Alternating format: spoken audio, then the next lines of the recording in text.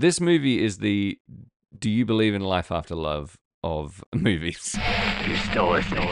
This is our final transmission.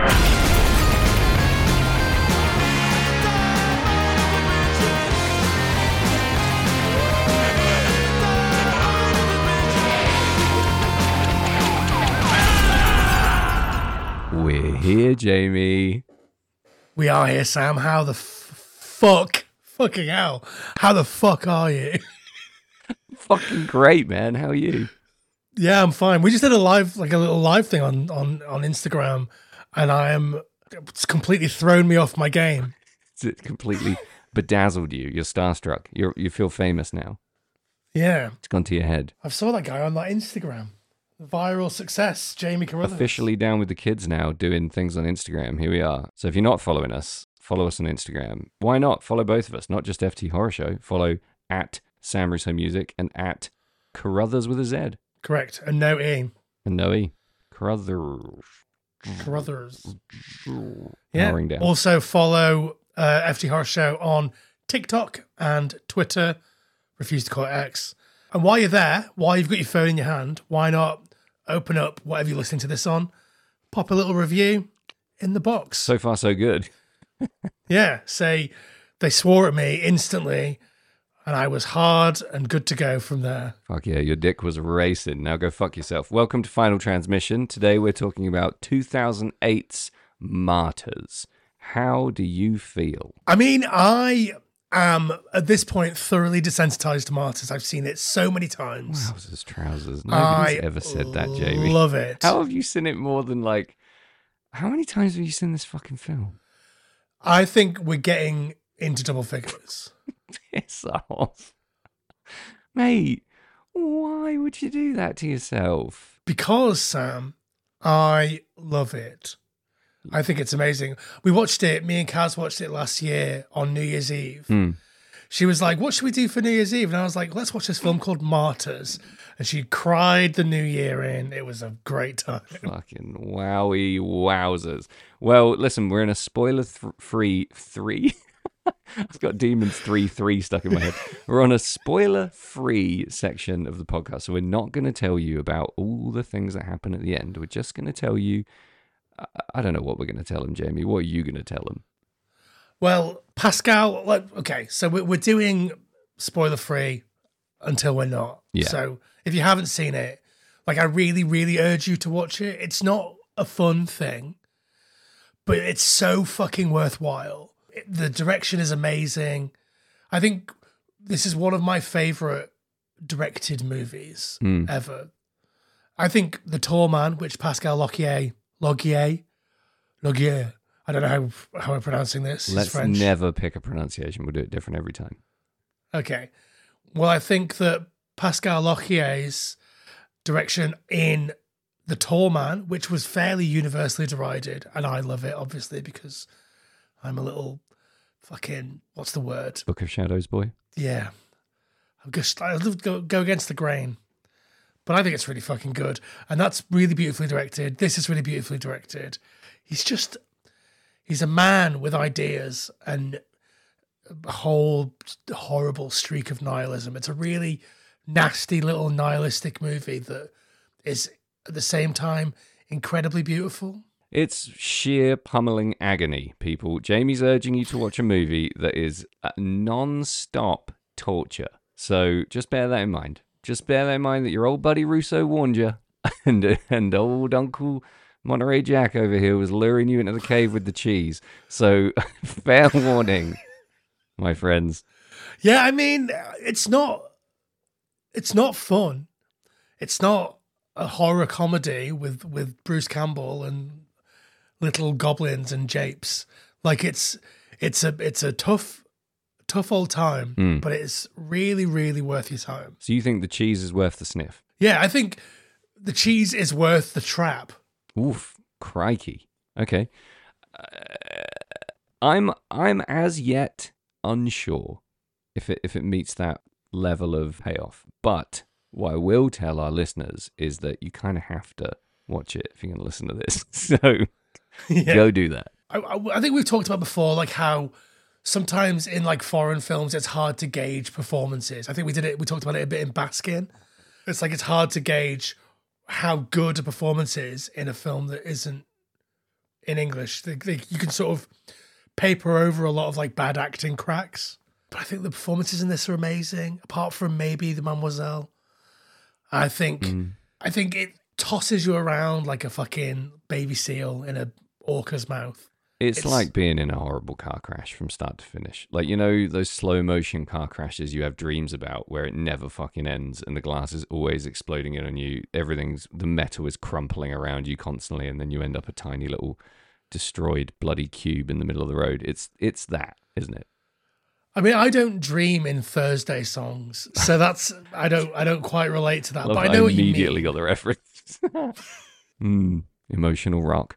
Yeah. So I mean, yeah, it's really hard to fault a lot of the performances it's hard to fault any of the performance in this. I mean, but I kind of felt the same about the core cast of Baskin. So maybe where you are skeptical of those performances, I am just so ignorant. I'm wholly won over by them. Well, like I say, you can paper over a lot of cracks by not speaking the language. I think there are some people whose bad acting just sings through regardless of whatever fucking foreign they're speaking. Right. But like, yeah, I think in this you can tell that they're good performances even though they are speaking French, Sam. Are they speaking French, Jamie?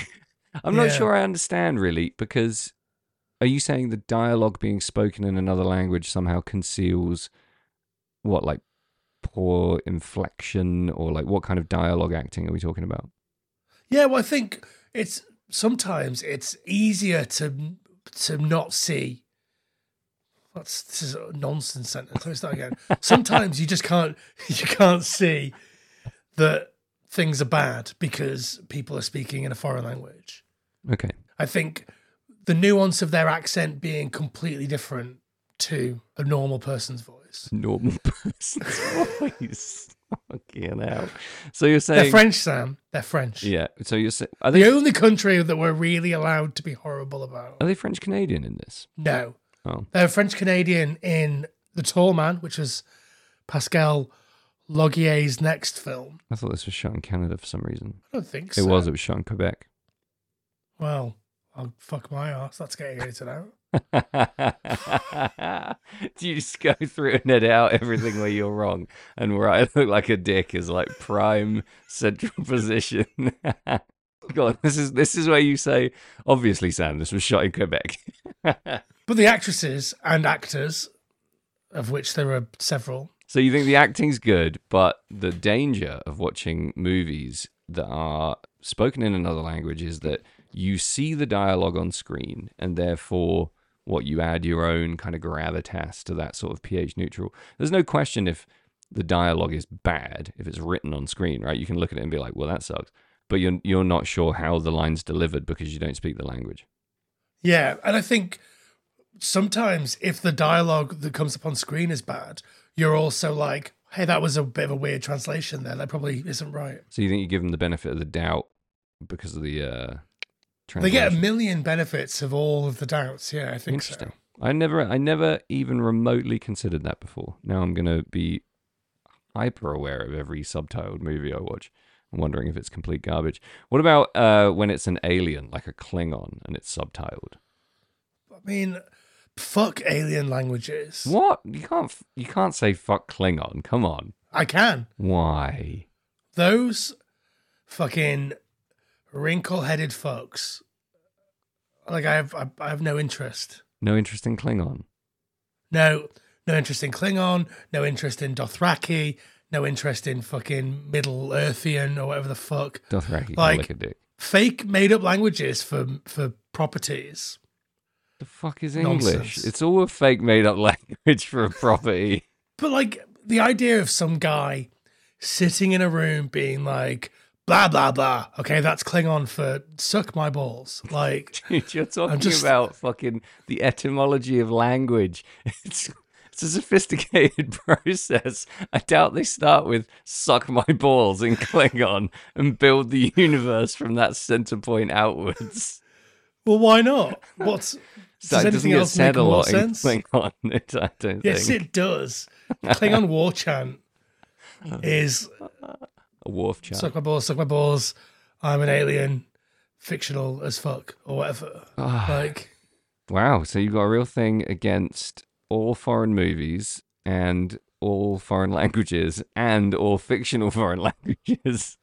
I don't have a thing against foreign movies or foreign languages. Just foreign people. Not even foreign people, French people, Sam, which we're allowed to hate. Why? I don't know. It's just socially acceptable to hate the French, right? No, I love the French. And do you know what I love even more? The French Canadian. The good people of Quebecois. I have not met a French Canadian. Oh, okay. Well, you're missing out. They're Canadian, but they speak French. I feel like I've only met one Canadian in my life. Really? Yes. Who's that? Matthew I Foreman. knew you were going to say Matthew. Hi, Matthew, if you're listening. He does sometimes, just so you know. Well, Matthew. sorry that I insulted your grandma or whatever. Matthew Foreman. And if I didn't, it's coming. It's coming. Jamie's on a tear. So back to Martyrs. Listen, this Yeah. came out in 2008. Why don't you tell us, without spoilers, what the fuck is going on in this film? I mean, it's very difficult to even synopsisize without spoilers. And so I don't want to. Okay, skip it. I think knowing too much of the wrong thing will ruin the film for you. Okay, so if you haven't seen it, we're about to spoil. Yeah, we're going to take a break. We're going to come back and we're going to spoil Martyrs. Dun dun dun.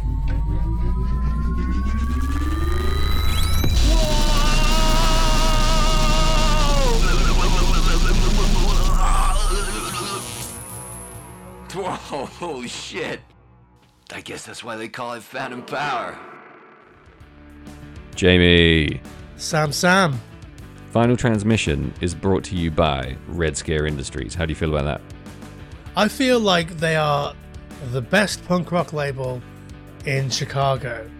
Is that right? I completely agree. Did I say the right thing? Yeah, well, kinda. Yeah, I think we have a real Wayne's World situation going on here. A word from our sponsor. We love Red Scare. We're big fans. We have a vested interest in the success of their enterprise. But we want to tell you for free that they are legit great. They are very good. They release good records. Some of my all-time favorite records have come out on Red Scare, including Sam Russo records. So buy them. Buy other Red Scare records at redscare.net.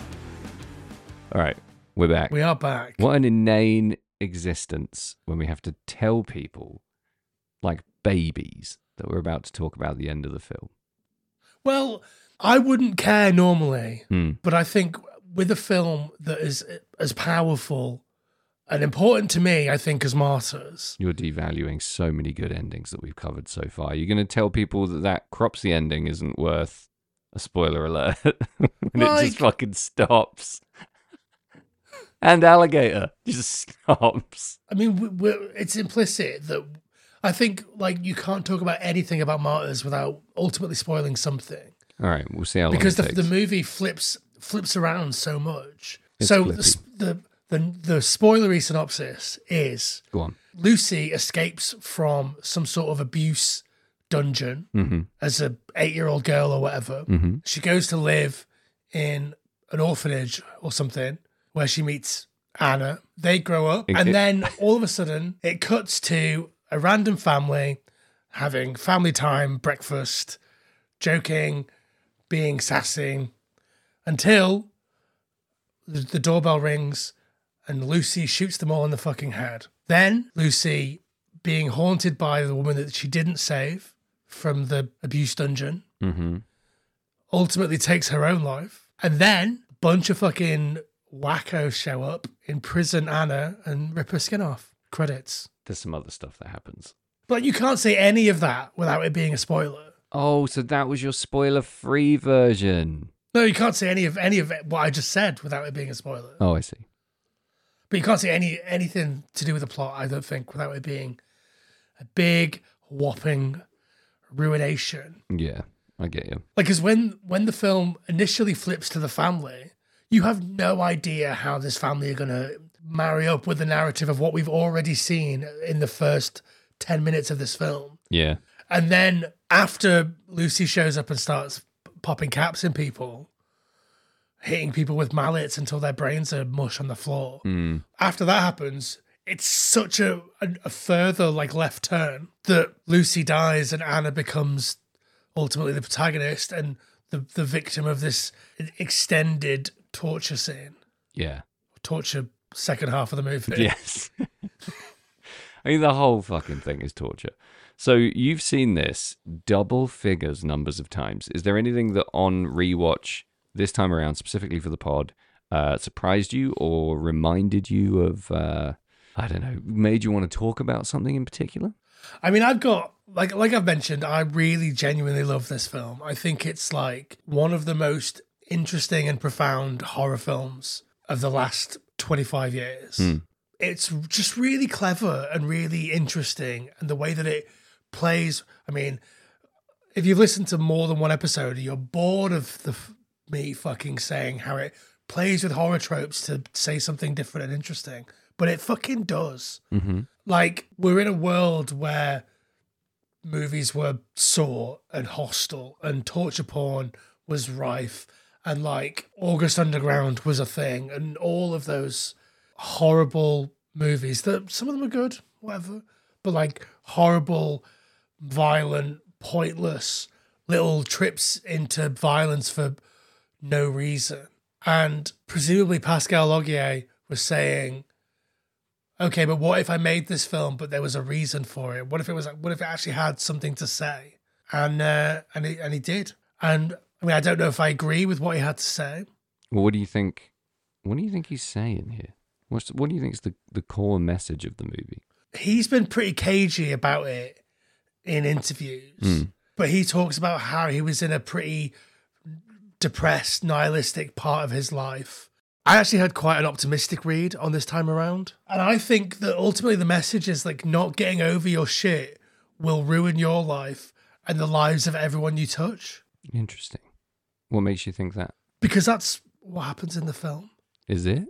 Yeah, like Lucy is so stuck in the time where she was tortured that she has this huge revenge plot. She brings Anna along with her. She's followed by this horrible, monstrous woman that is just a absolute tortured monstrosity to the point where Lucy has to take her own life. And then because she brought Anna along with her, Anna gets sucked into this fucking Martyrs situation. Like a cycle of abuse type commentary. Yeah. But how does that tie in with the larger theme of the transcendence beyond pain? The idea that you can be so tortured and so taken beyond physical, emotional, spiritual agony that you somehow do or do not theoretically transcend into another fucking dimension and see beyond death. I mean, I think that is just narrative, but I think the idea of transcending the pain is moving on. I think I read a quote from Laugier where he said something like, martyrs were the people that were forced by the level of pain that they were in to do something with that pain that was meaningful. I mean, that absolutely just ties into what I'm saying. The idea that, like, you have to either do something with your pain, do something constructive. Either you learn from it or you learn to understand it or you learn to live with it in a way that isn't going to fuck everybody else's life up. And then you move forward. So you don't buy the more nihilistic view that this movie is just about suffering and it's the inevitability of suffering, the all-consuming power of suffering and the human capacity to inflict untold agony and suffering on other human beings for absolutely no reason. I think that's in there. Yeah. But I think the larger point, what I like to take away, is about crossing over, doing constructive things. So like a conscious move from trauma to healing. Yeah. Which, I don't know, might be the most mature thing I've ever said on this fucking podcast, Sam. Could be. Shame I said it. What? I mean, I said it, the other thing. What do you think's So obviously we want to talk about the ending at some point because this is a cryptic ending, to say the least. It's not the kind of ending that leaves you going, good, the end. Answered all my Good. questions. She shot herself and said, "Keep doubting." Yeah. But let's leave the ending for a little minute because I think thematically this film goes to some really interesting places, and I think it means something different to everyone who watches it potentially, but it seems to be clustered into like core groups of what people think the film's about. Those are a couple of the things that people think the film's about. So one of my big questions is, why is it so graphic in its exploration of those themes? Why is it so visually difficult to watch in terms of the gore, the realism of the gore, the visceral nature of the violence, and the sheer physicality of the movie from start to finish? What kind of a directorial choice is that, in your opinion? It's the sort of choice that I would make. Like, it's so hard. One of the things that I watched, like a behind-the-scenes documentary that was in French, so I didn't know what the fuck they were saying. Couldn't tell if they were acting well or not. No. One thing that really struck me is that while they're on set... Sorry. They're Sorry. You okay? I got myself good there. Sorry. I got it. Sorry. But while they're on set, they're watching these like 3D videos that just show people getting hit in the head with hammers. Oof. So these are like almost like 3D animatics based on like what would happen in the physics, and they're using that on set to make sure that the movements are right when she's slamming down with a hammer. Brilliant. And like that is an attention to detail, a level of commitment to the fucking harrowing nature of hitting someone on the head with a hammer that like most directors wouldn't care about. Lloyd fucking Kaufman would get a watermelon with a wig on it and like throw someone in a tutu at it until it explodes. And, like, I don't think we're making fair comparisons here because we watch a lot of movies where nobody gives a shit about the anatomical accuracy of the violence. There's a lot of really good movies where you don't realize how realistic like people being shot in the head is, or like even just a punch. But I also respect that attention to detail. I guess my main question is, why would you choose as a director to be so accurate in your close-up vivid depictions of the way blood behaves and the way that people's bodies react to different types of physical violence? Because this film is meant to hurt. Yeah. This film is meant to feel like you're being skinned alive by a French lady. We can argue whether it succeeds or not, but it's meant to be cathartic that the movie is over. Right. The catharsis of the movie is, I guess, similar to death. It's over. The pain of life is over. And I think it supports my theory about it being about getting over pain. Because once it's finished, it's finished. You can move on. I mean, you have to sit and know that you watched Martyrs and think about it for a bit and look out of a window and stuff. But like ultimately, that pain is now over and you can move on. I couldn't eat an actual meal for dinner after watching this film. I had to eat just boiled potatoes. Isn't that what they give her as well on a little metal plate? I assume that to be some kind of nutrient-dense gruel. But it could be spuds. It could just be watery mash. It could be. So when I was in university and I was living with our friend Adam, we invented, because you can get like smash, which is like dehydrated mashed potato, where you add water, and also gravy granules, where you add water to make it gravy. We would just mix the smash and the bisto together. Was it Grash or Maybe? It was actually called Smasherina, but Smasherino. Yeah, we had so many gross meals. We used to make a meal, big fucking air quotes, where we'd make way more chips than two people should ever eat, and then put them in a plate in a circle with big squeezes of mayo, ketchup, barbecue sauce, and hot sauce, and we'd call it the four saucemen of the apocalypse. Fucking hell. On the subject of smash, you've got from Chelsea's care package behind me, ranch-flavored potato smash waiting for you. Oh, amazing. Absolutely vile. But, I mean, the thing that gets me about smash is you have to be a fucking idiot to buy smash because potatoes are still, and always have been, so much cheaper. But they had those cool little aliens in the adverts. Oh, I see. Okay, so you bought into the marketing. You couldn't just go with the humble spud. I think it was really cheap to buy off-brand instant mash. Not cheaper than potatoes, I guarantee it. One small potato is a whole pack of Smash. And what you're also fucking yourself with when it comes to Smash, potatoes are almost nutritionally complete. Smash is not. You can live on potatoes. You can't live on Smash is Smash. not. That's where the Bisto comes in. Right, bringing in those extra nutrients. Probably iron enriched, actually, most Bisto. Anyway, back to Martyrs. Tomatoes, get it? So I think, for those of you who speak properly, that's me mispronouncing tomatoes. Difficult here because I don't know where I sit in terms of the thematic thrust of this movie. I think a part of this movie is actually about the impossibility of recovery from certain types of trauma. I think there's a huge part of this movie that's commenting on the fact that you can be so broken that there is no return and you are ultimately destroyed by your trauma. And I think that's maybe where this movie gets a bit of unfair criticism, because I know a lot of people just look at this movie and cast it aside as being nihilistic torture porn. I mean, I do actually kind of understand why people would say that, especially people who maybe don't enjoy the movie and don't reach an emotional level when they're watching it where they're able to enjoy it enough to explore the themes or to dig a little bit deeper. But I do feel led to believe by a lot of the action in this movie that it is a commentary on human cruelty and the fact that the vast majority of people can't stand up to the kind of trauma that we see in this movie, and even, much, much more minor kinds of trauma, and the way that it can completely break you. Because the goal seems to be to break these young women. And again, I think it's a very obvious choice that these are women.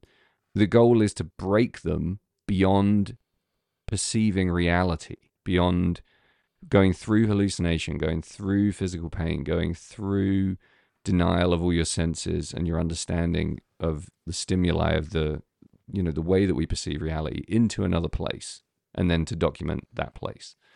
Like a fucking blasting an astronaut through a wormhole on fire kind of thing.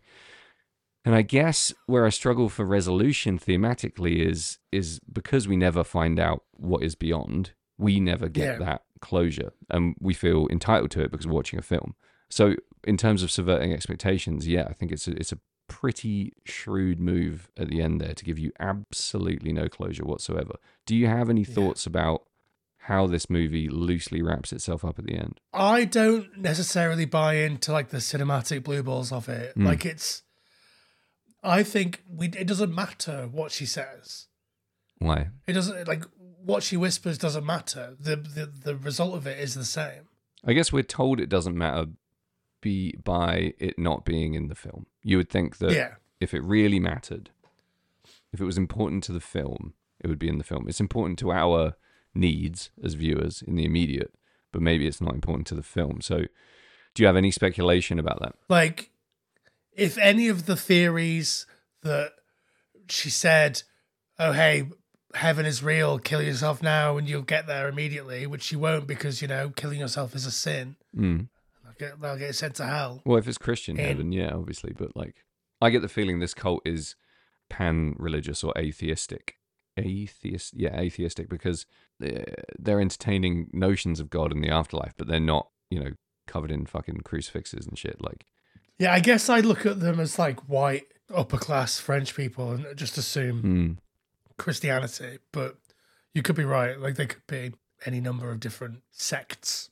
I just assume that they're a cult, and that makes me think far away from kind of a monotheistic organization, which just leads me to believe that they're beyond. And also, let's not forget, they have to be amoral because of the things that they're doing. And if they're not physically doing them, they're condoning them and they're setting them up and they're facilitating them, and they understand and they know the process.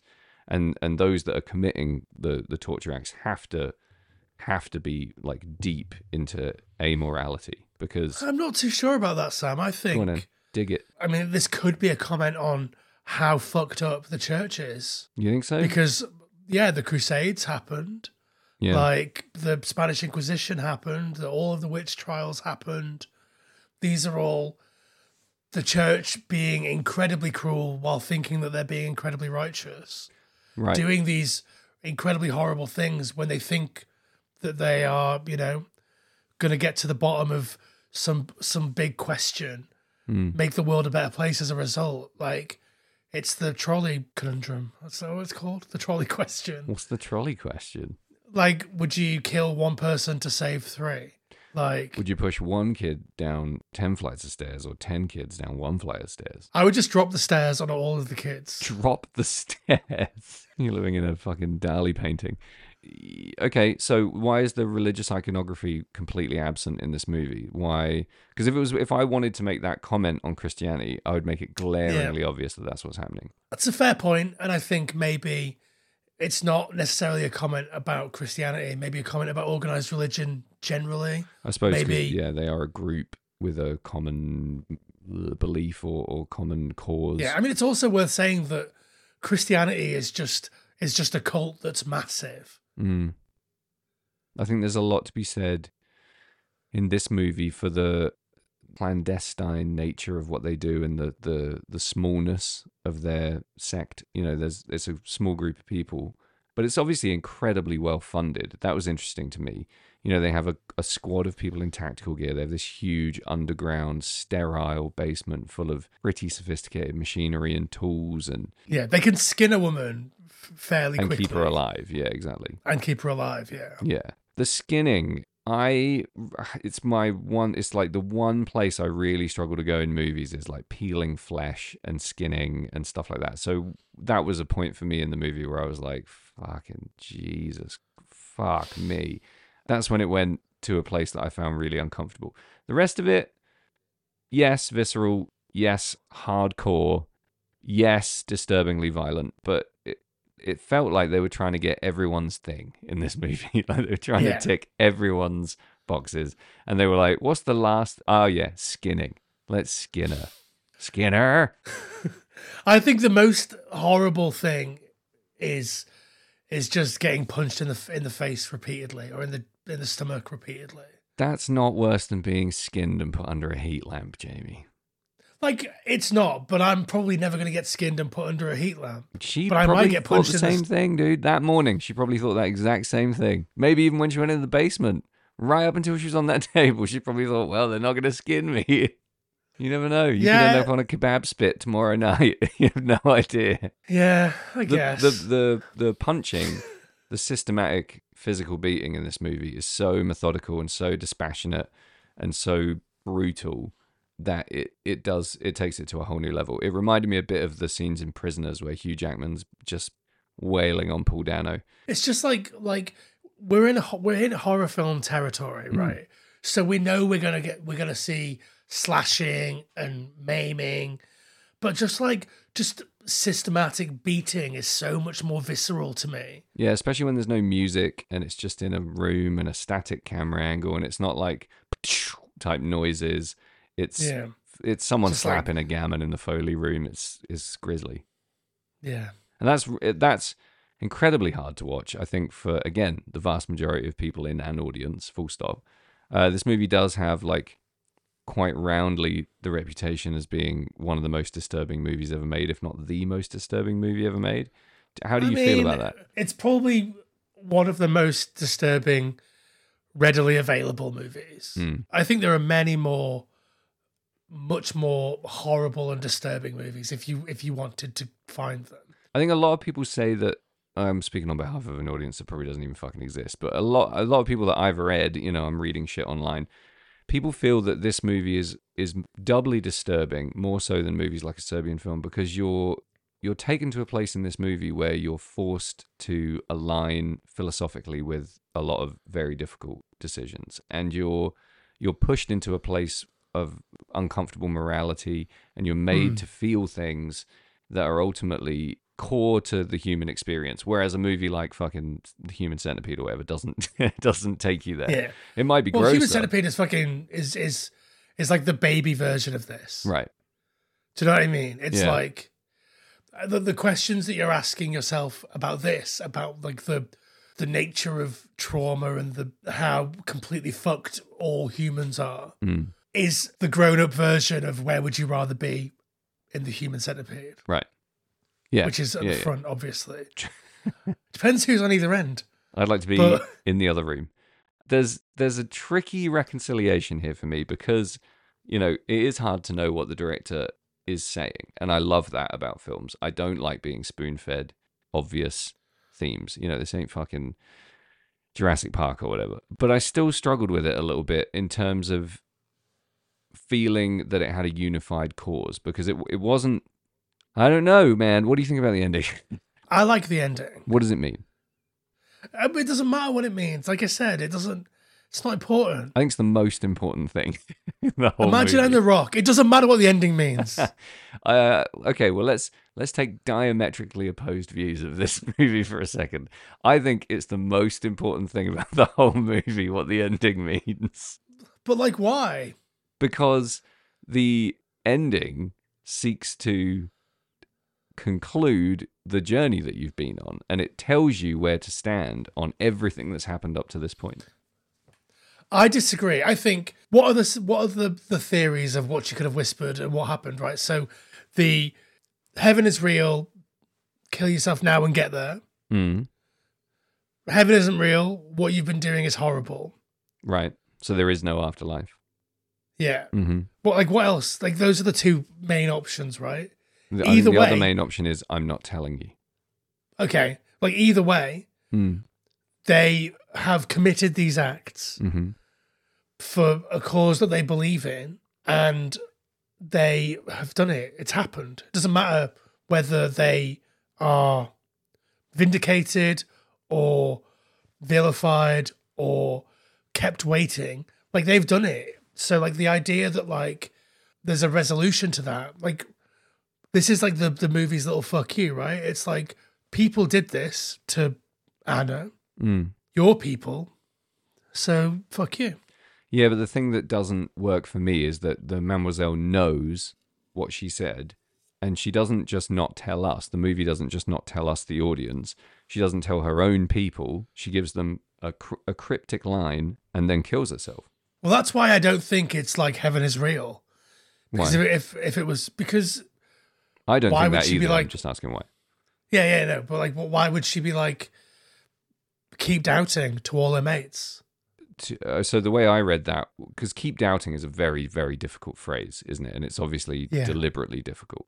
I read that as she is telling them you are better off not knowing and continuing with your doubt, because your doubt fuels your curiosity, your questions, your critical thinking, etc., than you are knowing the answer, the ultimate question, the $1 million question, and then having absolutely no reason to continue living. Like me, bang. Well, so that's the answer, right? No, because Regardless I don't, of what she knows, because that's the answer. It's yeah, but it's not convincing enough. The delivery of the line, the nature of the line itself, like it's all too ambiguous for that to be the cut and dry answer. I think that's the most obvious, in my opinion. But I think yeah, Occam's razor, right? Whatever you and your Occam fucking said little is bit the of thing Occam. that happens, or whatever. Most Yeah. likely is probably what happened, or something. Yeah, it could be. The thing that gets me is that she's taking her makeup off. Yeah. So that's a very deliberate choice. She could be sitting there still. She could be looking in the mirror and applying her makeup before she shoots herself in the mouth. She could be doing anything, but she's taking off all of her superficial earthly bullshit before she blows her own head off. That to me is supposed to say something, but it hasn't quite settled with me as to what it is yet. I think it's Again, undone. that's completely ambiguous, because it's like she's either stripping herself of her earthly stuff to go meet her God, or she understands that what she's done is horrible and is now going to face the wrath of her God, or doesn't need to look good for her God anymore. I'd want a fierce, And so- fierce face on if I was going to the fucking pearly gates in her shoes. I'd want some serious eyebrows. Yeah. Have you been to like Boots or anything recently? There's like makeup for men that's called war paint. Oh, really? Oh, for the gym It's- and stuff. There's a guy at my gym who wears makeup. Like, sure, wear makeup. Yeah, but I mean like, at the gym. Like, it's an interesting choice, isn't it? yeah, the idea of being like, do you know what, we're going to market some makeup to men. Call it What war will paint. make the men buy it? War paint. I mean, that's an old thing, isn't it? Calling women's makeup war paint when they're getting ready to go out for the night. But Yeah. taking that and marketing it to men is fucking genius. My God, that's incredible. It's so funny. I It's love like you asking me that. You're not even noticing how much fucking makeup I'm wearing right now. It's incredible to me. I look great. you look like Arnold Schwarzenegger in Predator right now. Thank you. I have been working out a lot. Thank you for noticing. So the ending of Martyrs, I think is fucking foundational in how we contextualize the rest of the movie, and I find it just beyond the right level of infuriating to say I like it, because I do understand the ambiguity and leaving it hanging, but I just think there's too much that's slightly flabby thematically in this movie that I need just nipping and tucking at the end there a little bit. I also have to believe the read that there is nothing beyond, and that's what she tells her. That would be in keeping with the film, I think. It's also more sane and logical, which I know shouldn't really factor into this, but if you've been tortured to that place, you're not coherent anymore. You're not able to communicate. The idea is that you reach this, this cleansed catharsis right before you die, etc., and you're able to communicate in a celestial way. But I see that as a reach for this film that's so rooted in earthly agony to buy that in and of itself. It's interesting, right? You just get like a fucking gory, torturous, agonizing movie for a good hour and 20, and then you get something philosophical and nuanced coming in at the end. It is an interesting tonal shift. We go on a very similar journey to Anna. Like, we're pummeled for the length of the film and then get a little moment at the end, right? Right before it cuts off. So I think that's very purposeful. And like I say, I don't think it matters. I think the idea that you have to keep doubting is all that really matters. The truth of what's behind that doesn't matter, I don't think. The idea that knowing is death for people who believe in an afterlife or people who want to believe in an afterlife. Like, knowing is the end. Then why the fuck try, dude? It undermines their whole motivation as an organization. Why seek an understanding of what is beyond life if you ultimately don't want to know and you don't want to tell other people? That's because messy. They didn't know that they didn't want to know. Yeah, they did, because they've entertained every possible outcome the way you just did. It either exists, it doesn't, or they won't tell us. And at some point, we're going to get a martyr who's going to give us one of those three things, and I'm going to blow my fucking head off and not tell anyone. I think it's premeditated. I don't think that's... I think Mademoiselle has her own epiphany in that moment. Right. You think it's a moral epiphany? Because I don't think she's realizing she's done bad things. I think they're way beyond that. No. I think she realizes that, like, knowing is wrong at that point. That you shouldn't know. Yeah. Holy crap. Okay. But that does make it very important for the movie that she has that realization, because the motivation for all this torture, and therefore the premise of the entire movie and the action of the entire movie is finding that out. And then to find out at the end, that's ultimately not pointless. I guess so dangerous it cannot be known. Yeah. I just like it when they do the blood. The blood things happen. I heard a lot of people online saying that they thought this was the kind of movie you could never in a million years have a sequel to. And that's where I was like, bullshit. This has got sequel written all over it. Fucking Etienne just carries on. That's the sequel. You get the same movie again with a whole new bunch of gore.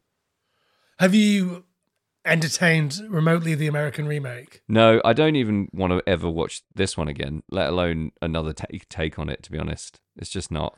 It's not for me. Spoiler alert, it's just a piss weak version of it. I thought it might be sanitized. Like, it looks... I just saw some stills and it just looks cheese dick.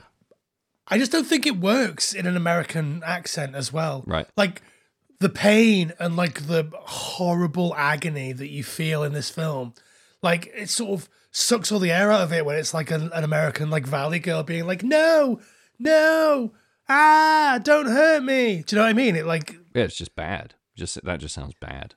I think the pain in this movie is part of what makes it so uncomfortable, because it feels so real. It looks really real. It's exactly how I imagine all those things looking. Thankfully, I've seen a very small percentage of what happens in this film in real life. And, oh boy, peeling someone's scalp off in a bathtub while they go mental from sensory deprivation, not something I ever want to see in real life. The stuff with the the big fucking flat screwdriver, pulling out those really long staples. Ugh. Weirdly, I found that quite satisfying. I think there's a weird ASMR element of my personality that quite enjoys imagining, because I get migraines, and whenever I get migraines, I imagine like, oh God, if I could just pull these fucking thorns out of my head, and I imagine that felt pretty good. It's worth saying that like that character, the creature, as she's called in the credits, is incredible. One of the scariest characters I've ever seen in a film. I think about it all the time. Yeah, it makes me think of the guy in Seven. Oh, the guy that isn't dead. Yeah. Sloth. Lazy one. Man. Lazy boy. Lazy bones. Yeah, it makes me think of that guy. A just harrowing fucking performance. Yeah. She's a contortionist for Cirque du Soleil. Interesting. Big career. Yeah. That's fucking great. The physicality of it is so incredible. Yeah. Like, it would have to be a contortionist. It's bananas.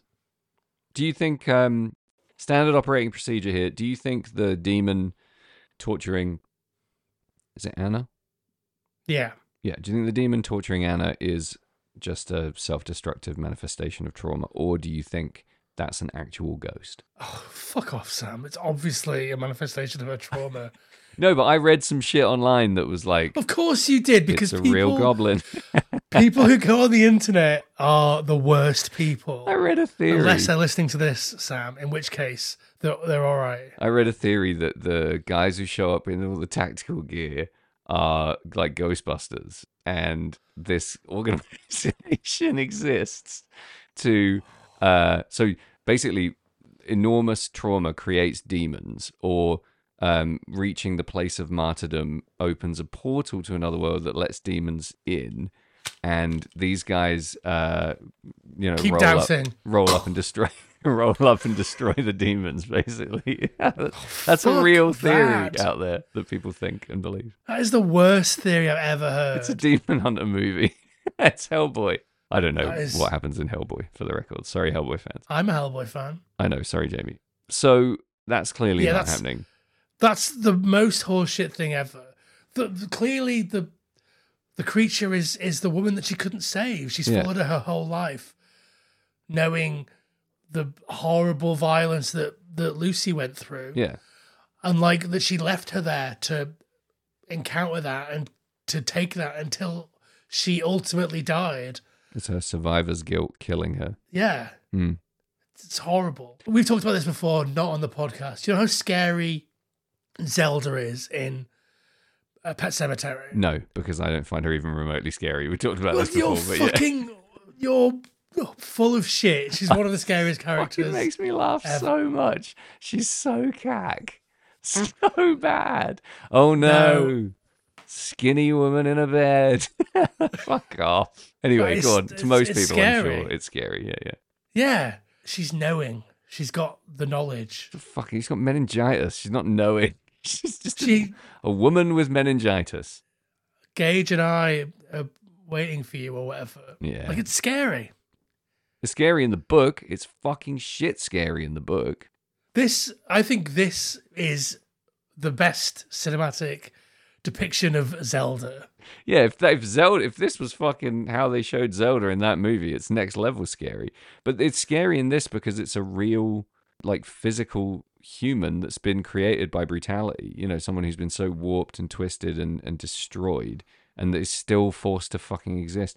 That's the pain in this movie, is that these people are forced to continue living despite horrific mutilation. That's the fucking killer for me. Like, it is a really useful movie in the sense of kind of processing your own understanding of what survival is. It's a real fucking high watermark in terms of measuring your own resilience against fictional characters. It's fucking painful from start to finish. It's not fun. No, I mean, it's not fun. There's a little island of fun in that family scene. Yeah, but it's too early in the movie for you to understand what's happening to you. Yeah. Well, like, obviously, we've already seen some horrible abuse. A small child in tatty clothes running down the street screaming. Oh, yeah, it's child abuse from the very first scene. Yeah, you have to watch child abuse straight away. We're straight in it with that. So that little island, you feel like it's a respite from what you've already seen, but really it's to put you on the wrong foot. Yeah. For everything that's coming later. Yeah, it's the beginning of the end. Yeah, this movie is so well paced. I think some of maybe the torture stuff towards the end is a little bit too long for me, and not in a way where it's like that's too much, just in a way that it's like, okay, can we sort of trundle this down towards some sort of conclusion? It does sort of slow right down, and that's a choice, but it's not necessarily a choice that I like. Yeah. Like, I think the start of the movie is so frenetic that when we're in the sort of Anna's being tortured stuff, it does feel like a real gear shift down into like slow. Yeah, it's interesting how different audience members would perceive that, I think, because I found it to be pretty perfect. I mean, so my thing about the pacing in this movie is that it's, from where I'm sitting, absolutely immaculate. Like, it doesn't, even when it's doing clever stuff and dropping huge bombshells and taking massive pivots, it never spends too long. It never spends so long that you feel like you're getting fucking Hollywood treatment, where you have everything explained to you in 6 different ways, so there's no way you missed it. You know, it just respects your ability to understand that things are happening quickly, and it just bang, bang, bang, blows through, and then you get this. What, again, like, I think it's like the second resting point in the movie is the torture, and that's what's so horribly uncomfortable and so well done, is that the pace slows down, but the graphic nature of the torture increases, and the level to which you're pushed and pushed and pushed to what you can take just increases the whole time. And it's that good old-fashioned slow simmer to a rolling boil, and then you get your climax. So that if you were to draw this movie's pace on a graph, it would be fucking just a masterclass in tension. Like, it's fucking agony. No, I think you're completely right, actually. Like, when it sort of slows down, it slows down violently. It's like, it's a hardcore. It's a beatdown in a hardcore song, right? It's the best bit. The bit that I like the most is Lucy killing the family. Right. Because that feels like an entertainment. That's surprising. Like, it feels like a violent film, whereas all the other stuff, the stuff that sits around that bookends it, is like horrible, realistic violence. And like the violence when she's killing the family is also realistic, but it feels like, you know, she opens the door and immediately gets shot in the chest, the mum. Like, that feels really cinematic to me. In a way that, like, I don't know where I'm going with that, but like, it feels like a different movie. It feels like a distant fucking memory when you get to the end. You're like, did that even happen? Like, was she outside at a payphone at some point? What is happening right now? It's like you remember, you know, it's a real like BC AD moment, that whole family scene. It's very cleverly placed, and it is unconventional, I think. I mean, correct me if I'm wrong, but the narrative structure of this movie feels very unconventional. Would you say? Yeah, definitely. I think that's one of those things that, like, coming out of France, a country with some cinematic history, but not like a lot of cinematic baggage, or the cinematic baggage that it carries is like sort of frilly and frou-frou and like farcical and stuff like that. Whereas, like, sexy. Yeah, sexy as well.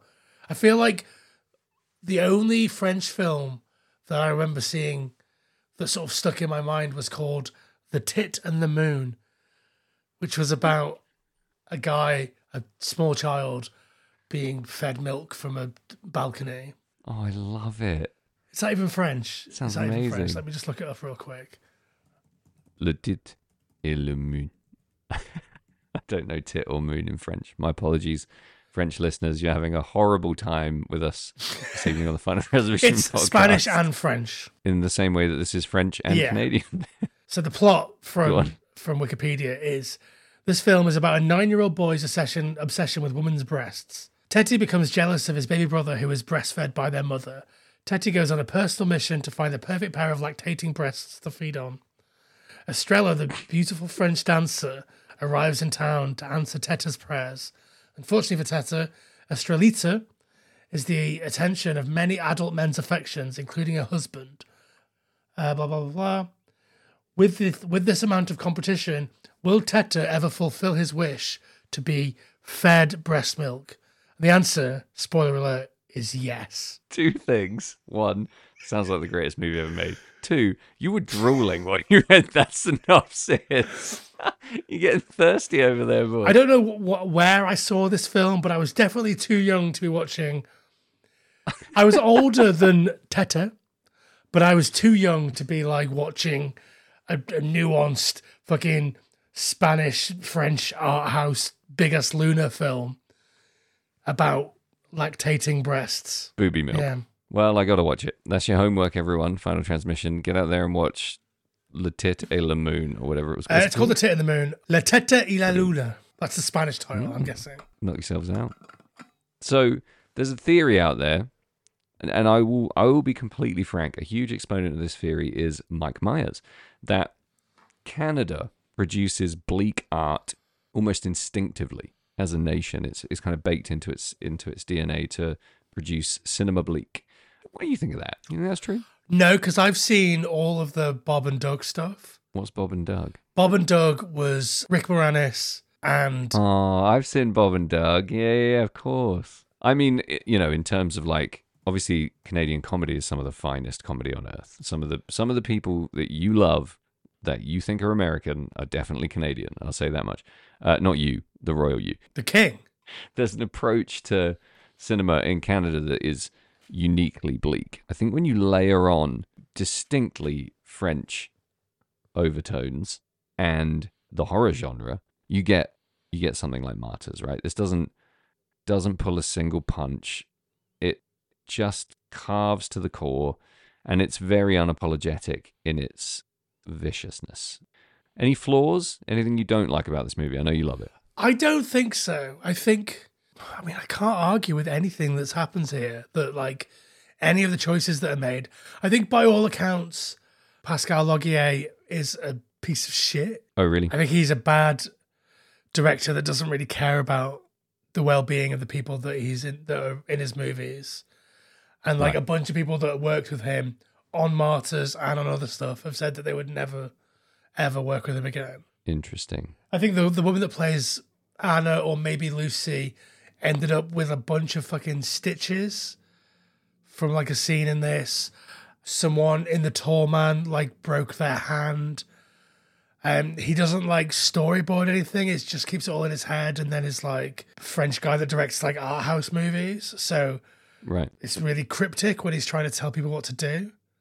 Probably while smoking a cigarette and wearing a beret. Do you know what I mean? Like, what camp are you in terms of justifying that kind of treatment of performance? Because a lot of people feel that you can't make a movie like Martyrs without, you can't show up on set, laughing and joking. You can't be fucking... Who's a laughy, jokey director while we're at it? Who's a fun... Oh, you can't be like fucking Ivan Reitman or whatever. Like, you can't... Eli Roth is laughing and joking when he's making Hostel. True. And like, obviously Hostel doesn't hit as hard as this.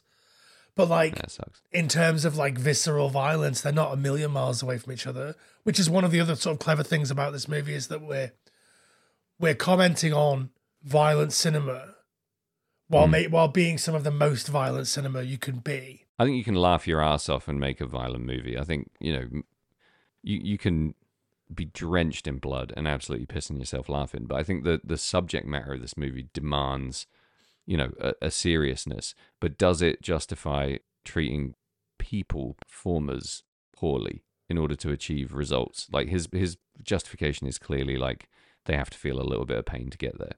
I don't know if I buy into that. There's that famous story about Olivier. Is it Olivier and Dustin Hoffman? And they're filming a scene where Dustin Hoffman's meant to have just like run a bunch and is out of breath. And he like runs around for ages. And Olivier's like, darling, it's called acting. Right. Like I sort of buy into that more. Like a good actor, you don't need method bullshit. You don't need to be ostracized by a director. You don't need to be told that your mum's dead in the next room, or like any of the shit that these sort of auteur directors were doing in the 60s and 70s and presumably in the making of this. Like, I don't think that's necessary. I think it works.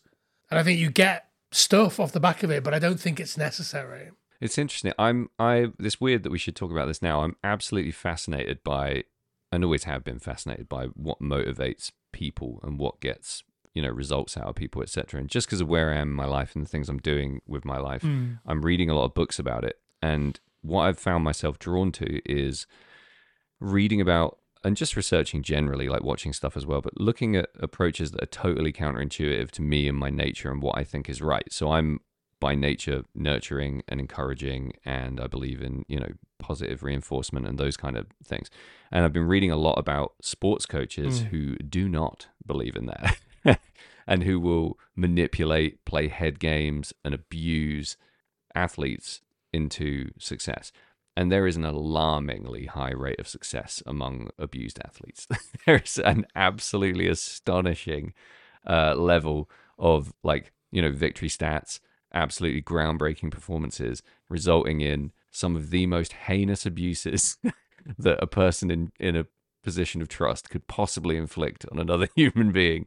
So with a martyr's perspective, I find that really interesting, because they're abusing people to a point of transcendental bliss, that they're, because she's euphoric right at the end. They're saying that she's reached a euphoric state, but the idea that that's happening behind the scenes as well, surely that undercuts the gravitas of what we're trying to say about how horrible this stuff is.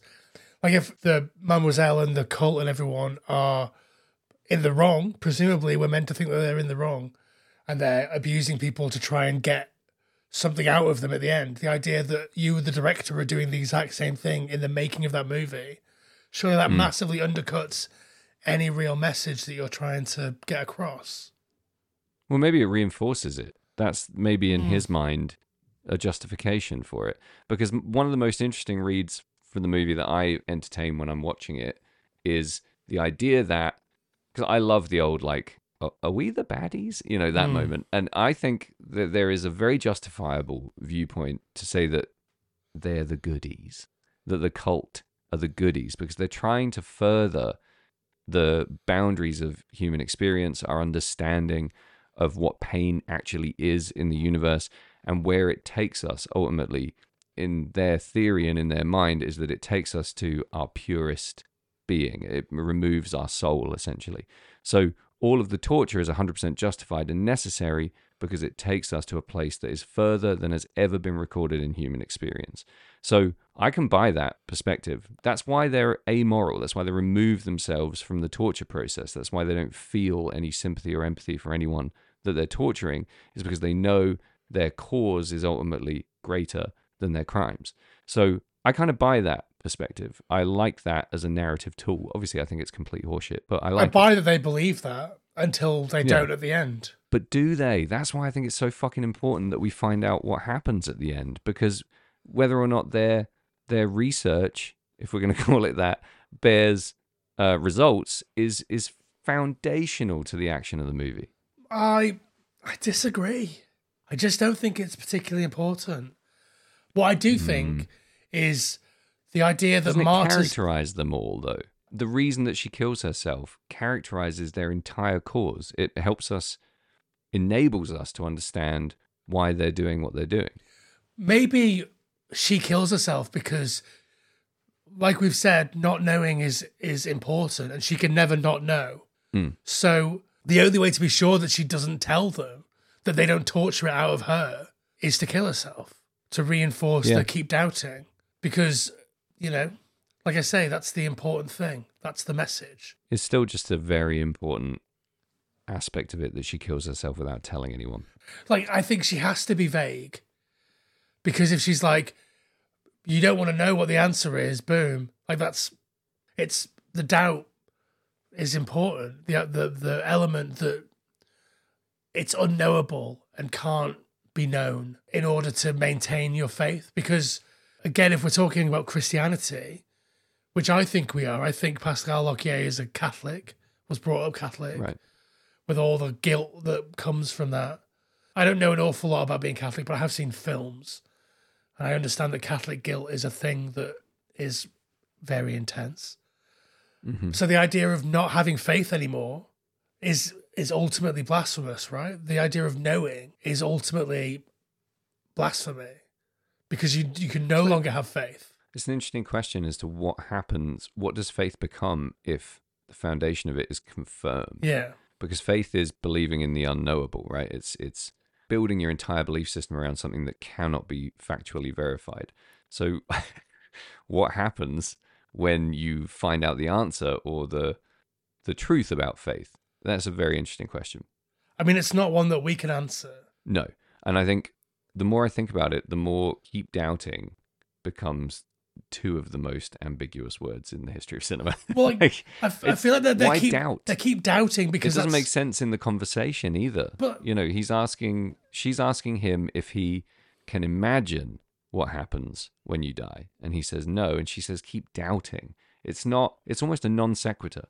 It doesn't align with the conversation or the action that comes after it. So I think there's more to it. I think doubting is biblical, isn't it? There's the whole Doubting Thomas. The whole thing of doubting Thomas, yeah. I think that's why it's the phrase. So she's using that specific Yeah. biblical reference in the moment of suicide. Pourquoi, madame?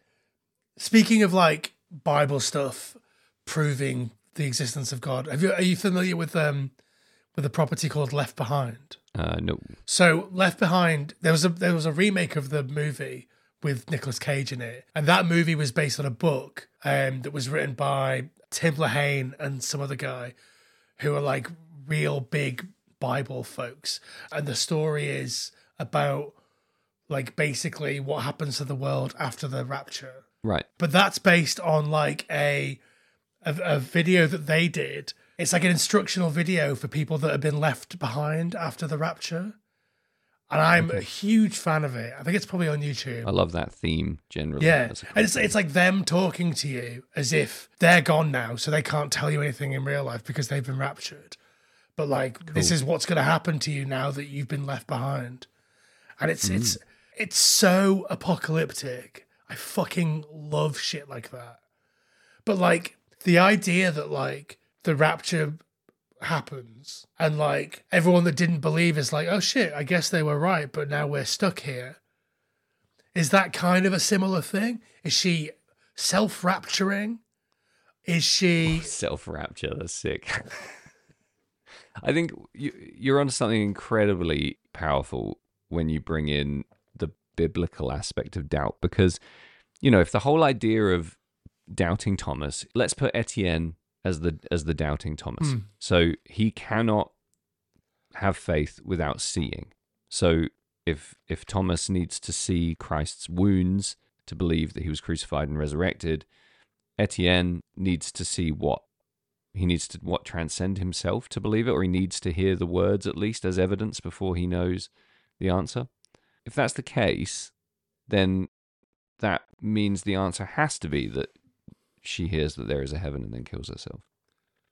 She says it almost sardonically. That's what gets me, though. She's a little bit sassy at the end there. Yeah.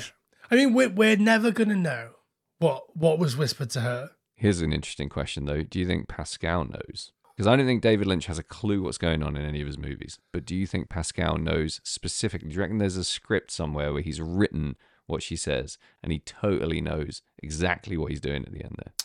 No, I don't think he does. I think maybe he did, and maybe he's changed his mind. Like, I think Tarantino doesn't know what was in the suitcase in Pulp Fiction. Like, they're MacGuffins. It's interesting that your reaction as an audience is to think that the unknowable is irrelevant in a movie, the central premise of which is that the unknowable is the most important thing to know. That's a clever little movie, I think. Yeah, no, definitely. I think it's so clever. It's so good. It's so hard to watch. Yeah. How much would you hate me if I said that I think the gore undermines the power of the movie a little bit? Would you hate me for saying that? I mean, I would make a little jack-off symbol with my hand. Like, He's doing it with both hands, by the way, with his mouth open and his tongue out. I don't think it works without the visceral violence. Like, what would it be without the gore? Would it just be the punching, the slapping? Like, No, I think I'm being a bit of a devil's advocate when I say this, but I think maybe a better director would just not need to rely on it so much. But I think it's there for a reason. It's there to keep the normies away. Do you think? Yeah, it's there. Because normies love gore, though, dude. No, like, they everyone's don't. Like, oh, Not like this. Well, no, not like this. Yeah, I suppose. And like There's people out there who'll be slapping their knees and cackling at this movie, though. You know, people are demented. those people aren't here for the deep philosophical questions that we're meant to be asking ourselves after watching it. There's people out there, Jamie, who've watched this film 10 times. My first time seeing this was at Fright Fest in 2008, and I cannot emphasize how horrible this film is with 300 other people all going through the same thing as you. Do you know what I mean? I bet you were sweating bullets. It was so hard. Fucking hell, it's hard enough on your Literally. own. Alone with the shared trauma vibrating around the room of 300 other people. The fucking Odeon West End, like, Oh. amazing Horrible. sound system in there, massive screen. It was savage. It was one of the most difficult cinematic experiences of my life, and I'm through the looking glass. And that's why I I think feel bad for you having that happen to you, by the way. Like, that's how bad this would... If you're at this point of the podcast, you still haven't seen the movie, I'm in pain thinking about Jamie being forced to watch this on a big screen. it's the reason now why I think I love it so much more than maybe some other people, because take the visceral experience that you have when you watch this and combine it by the energy of a cinema full, a sold out cinema in London where all the worst people are.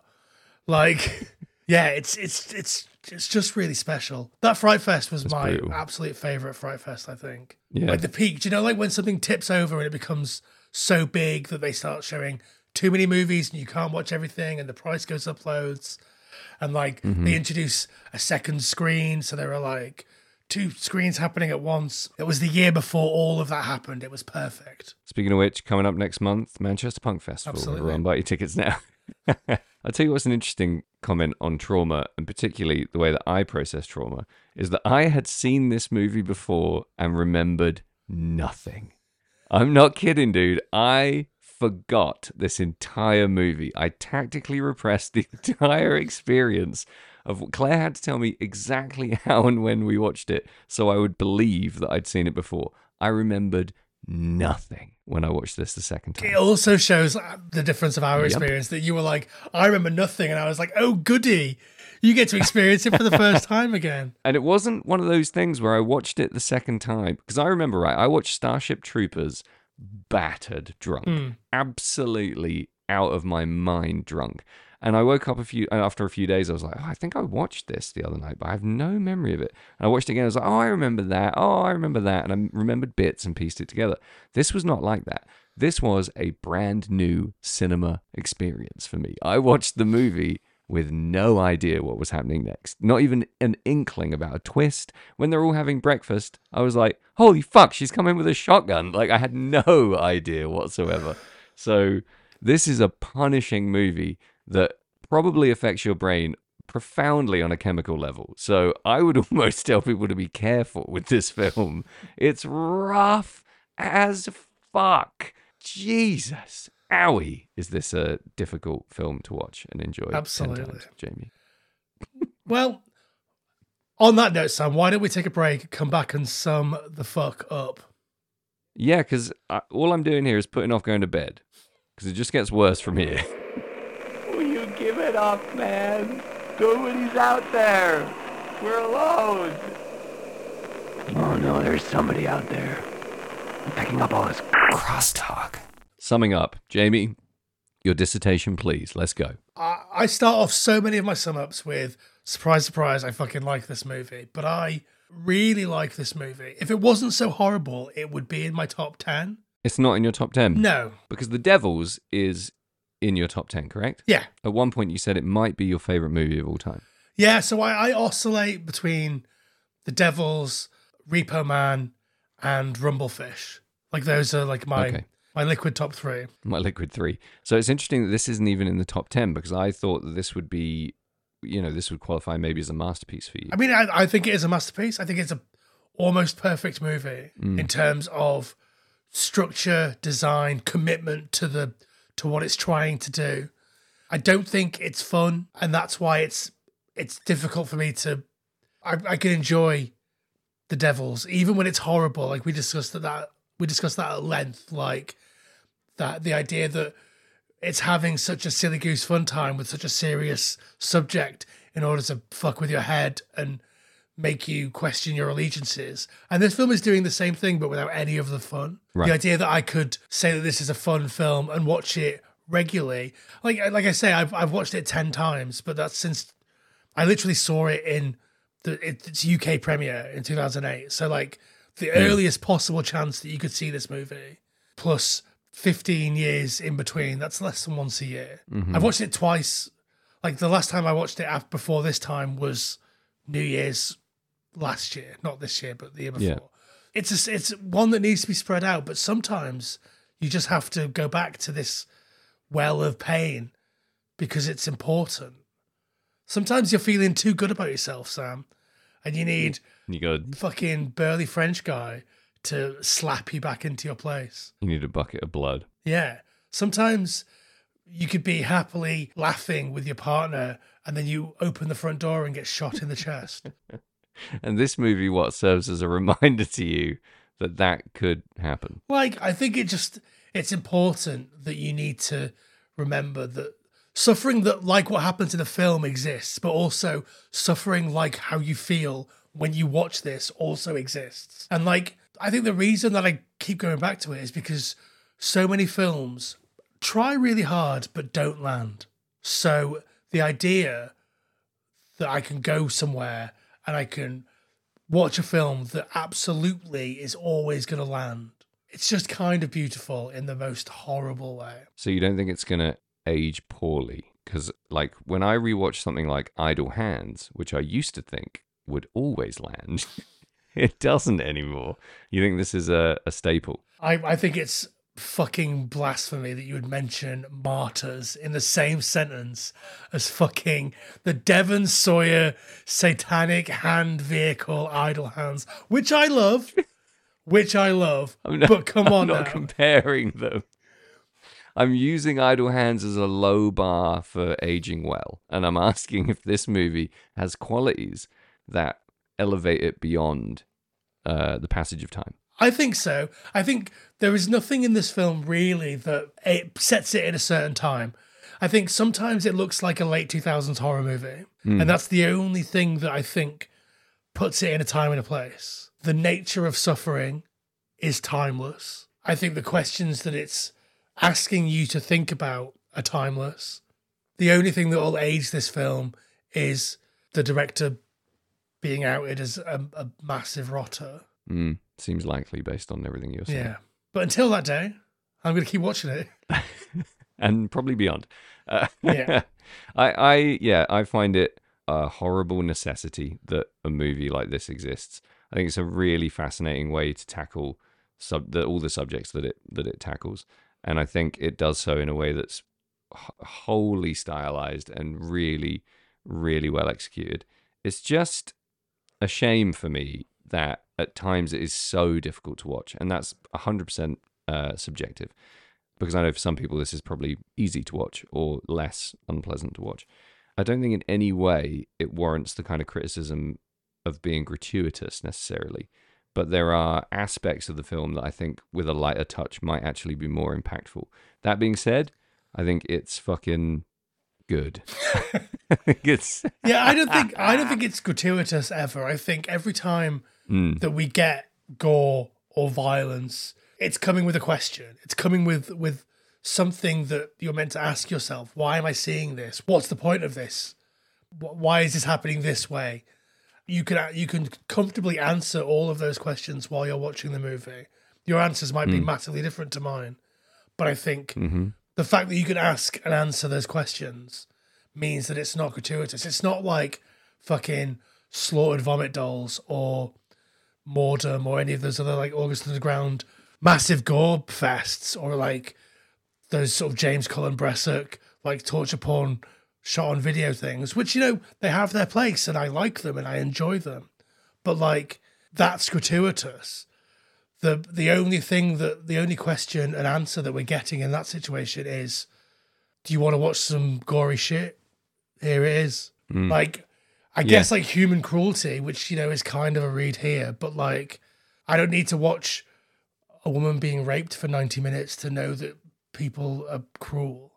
Do you know what I mean? Whereas there's nuance, there's something in here that's like pulling out these threads and digging into it a little bit more. And I think the reason that the visceral violence in this film lands so much is because it isn't constant. I mean, it feels constant, but it isn't constant. It feels like a constantly violent movie, even when there's not physical violence happening. Yeah. And that is an achievement, in my opinion. Yeah. It's not, like you said, of course it's not fun. It's not meant to be. Nobody would ever say this movie tried to be fun and wasn't. Yeah. It does its job really well. I think the two interesting observations I have on that point is that you don't see her being skinned, and in a lot of movies you do see that, and then you just see like skin being flung into a corner and splattering on the floor. It'd be really easy to just see the guy throwing her tits into the corner. Do you know what I mean? That would be gratuitous, but we don't see that. That's a choice. And then she's wheeled out and kind of crucified. Yeah, so I think the skin stuff is maybe a Jaws moment anyway. Like, there's no way to show that and have it look real. So like, why bother? Yeah, there's a lot of skinnings in movies that I find a bit fucking real, but I'm hypersensitive to it, so I'm not a good gauge. I just feel like the scene that you're describing where they throw the pile of skin. Like, I can think of at least one movie where you see that skin, and it's like, you know, when you peel an orange in one go, it's like all of the skin in like one big skin suit, and they sort of throw it into the corner, and it just looks like a big pile of rubber. And that might be because it's what it would really look like. But like, we've talked about this before about like how realism sometimes is trumped by like movie stuff, because we're so used to having seen movies that the realism doesn't matter anymore, really. Hyper-realism, like when we see bums explode in street trash.